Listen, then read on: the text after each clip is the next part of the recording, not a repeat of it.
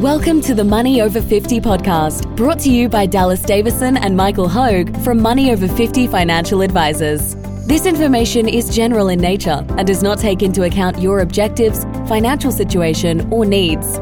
Therefore, you should consider whether the information is appropriate for you and your personal circumstances. If you require personal advice, please contact Money Over 50 Financial Advisors. Here are your hosts, Dallas Davison and Michael Hogue. Welcome to Money Over 50 with Dallas and Michael. Dallas, today your topic is a new thing won't make you a certain type of person. I'm getting the vibe of a conceptual podcast. Bit of a conceptual one. As with all my conceptual podcasts, I'll start with something concrete. So, Michael, you've seen my car. And I knew you'd laugh straight away because I am what you would call an inattentive driver. So... If you can imagine for the listeners, I actually took my car to a panel beater the other day, and the quote that I got to fix every blemish on it was astronomical, because every single panel on the car has a scratch or a mark or a dint in it somewhere. Now, just to clarify, this is all just from hitting stationary things. I don't hit other cars. I don't hit people. I don't hit animals. I don't hit any sentient beings or anything that costs other people money. I'm only hurting myself. I bounce into gutters, or I back into trees, or I reverse into power poles, or I skid the door along something. And so it got me thinking about, I've just accepted to some degree that I'm an inattentive driver, and that's the type of person I am. Also, my car doesn't tend to be that clean because I basically don't pay any attention to my car, and I treat it purely as a vessel to get me from A to B. And so I don't keep it that neat and tidy. I drive into things without, at fairly low speeds and just ding things up all the time.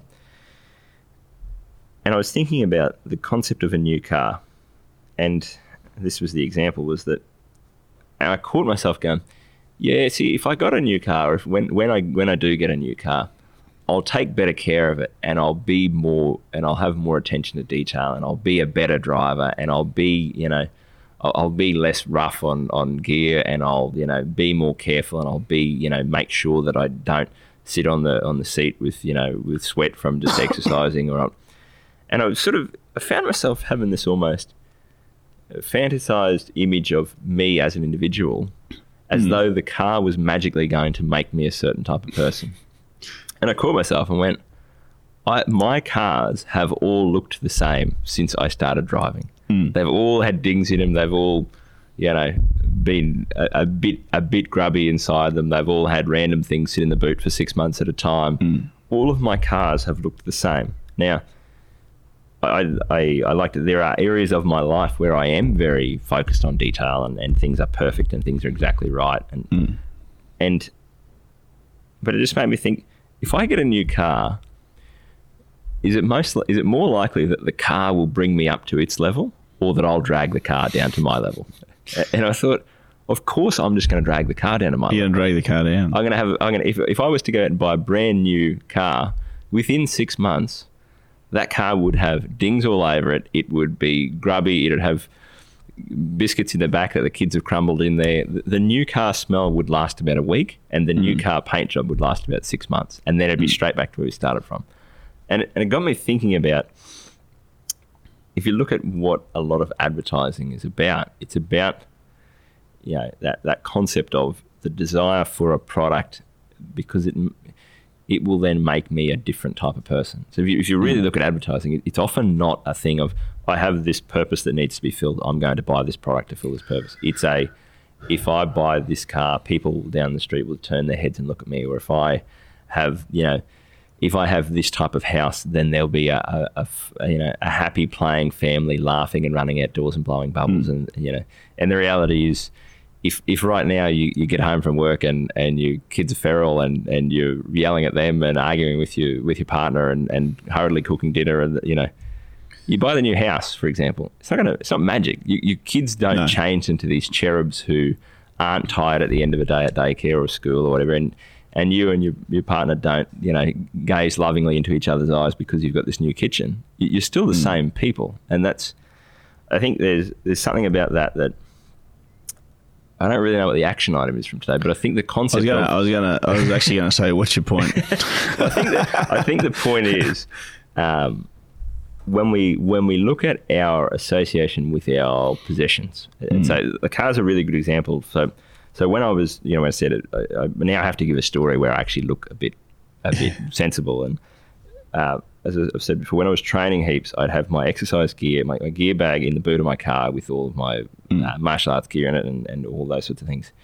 And it was always laid out perfectly. And so I'd have, this change of clothes and this thing here, and everything went into the right pocket every time, and, had everything laid out perfectly there so that you could go to training. You knew where everything was and had all the right gear that you needed at the right time. And then, but the car was just was a mess even then. It's one of those things where I think there has been times in my life where I've gone, maybe I should be the sort of person who takes better care of my car, but I'm not. And if I actually want to be that person, or if I decided it was important to me to take better care of that car, the first thing that I have to do is actually be a different person. I have to actually take the steps, make the changes in my own life and in my actions and in the things that I do.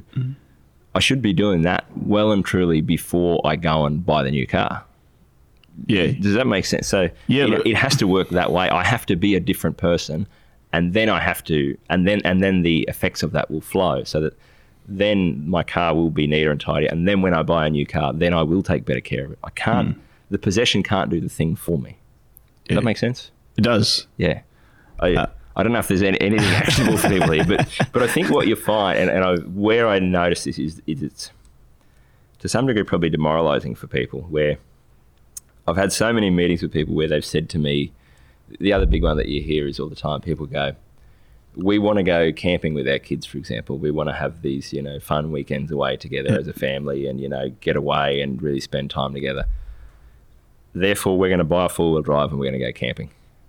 And I get what they're trying to achieve there, but it doesn't work that way. If you don't have that relationship with your kids, the possession can't get you that thing. You can't. If you're currently working every Saturday and your kids are off doing things, and you have this romanticized ideal of we'll spend all this time together, like what I guess I'd say is dig into what you're actually trying to achieve by buying that thing, because there's actually probably something useful underlying that, where it's an admirable thing to, for example, want to have shared experiences with your family and with your people around you and the people you care about. That's actually the point that you should be getting from that is what am I actually trying to achieve by buying this car? Okay, is that an admirable thing? If I'm buying a car, for example, because I think that I want people to think that I'm some high roller, that's probably not. That's probably not a really which good I think is the case a lot of the time, and in that case, it's ironic, isn't it? Sometimes often, the possession that's supposed to be there to spend more time with your family, that's the desirable state, is the very thing that makes you work every Saturday. To pay for it. Yeah. So look, it's one of those things. It's possessions are. Certain possessions are certainly detract. Yes. Well, we think they do anyway. Yeah. Well, I guess that's how a possession is just a tool. It's just a thing. You're trading. You trade some money for a possession to achieve a desired state of being. If that makes and we've talked about this before as it relates to renovations, for example. Is what you actually need to do is think backwards and go, what sort of life do I want to live in my house with my family, and do I need to spend money on this house in order to achieve in order to live that lifestyle? What you'll find is most of the time you don't. It's just that it seems weirdly like the easy way out to spend a lot of money rather than actually getting to work on the thing that matters. It's the same with your health. We all look for a sort of a shortcut where it's like, if there's some exercise wear that I can buy, or a product, or a supplement that I can take, when really there's no shortcut. You just have to actually do the work to be healthy. I think the same thing happens with people trying to use money or trying to accumulate things that are going to make them a certain type of person. It's all backwards. Your things are a reflection of you, not you as a reflection of your things. You can't just try and accumulate the things that will achieve a result for you. You have to actually do the work yourself first, and then go and look at the things that you need in order to live that life. Thank you for listening to the Money Over 50 podcast with Money Over 50 Financial Advisors. For more information and resources, visit the Money Over 50 website, mo50.com.au. We look forward to catching up again soon.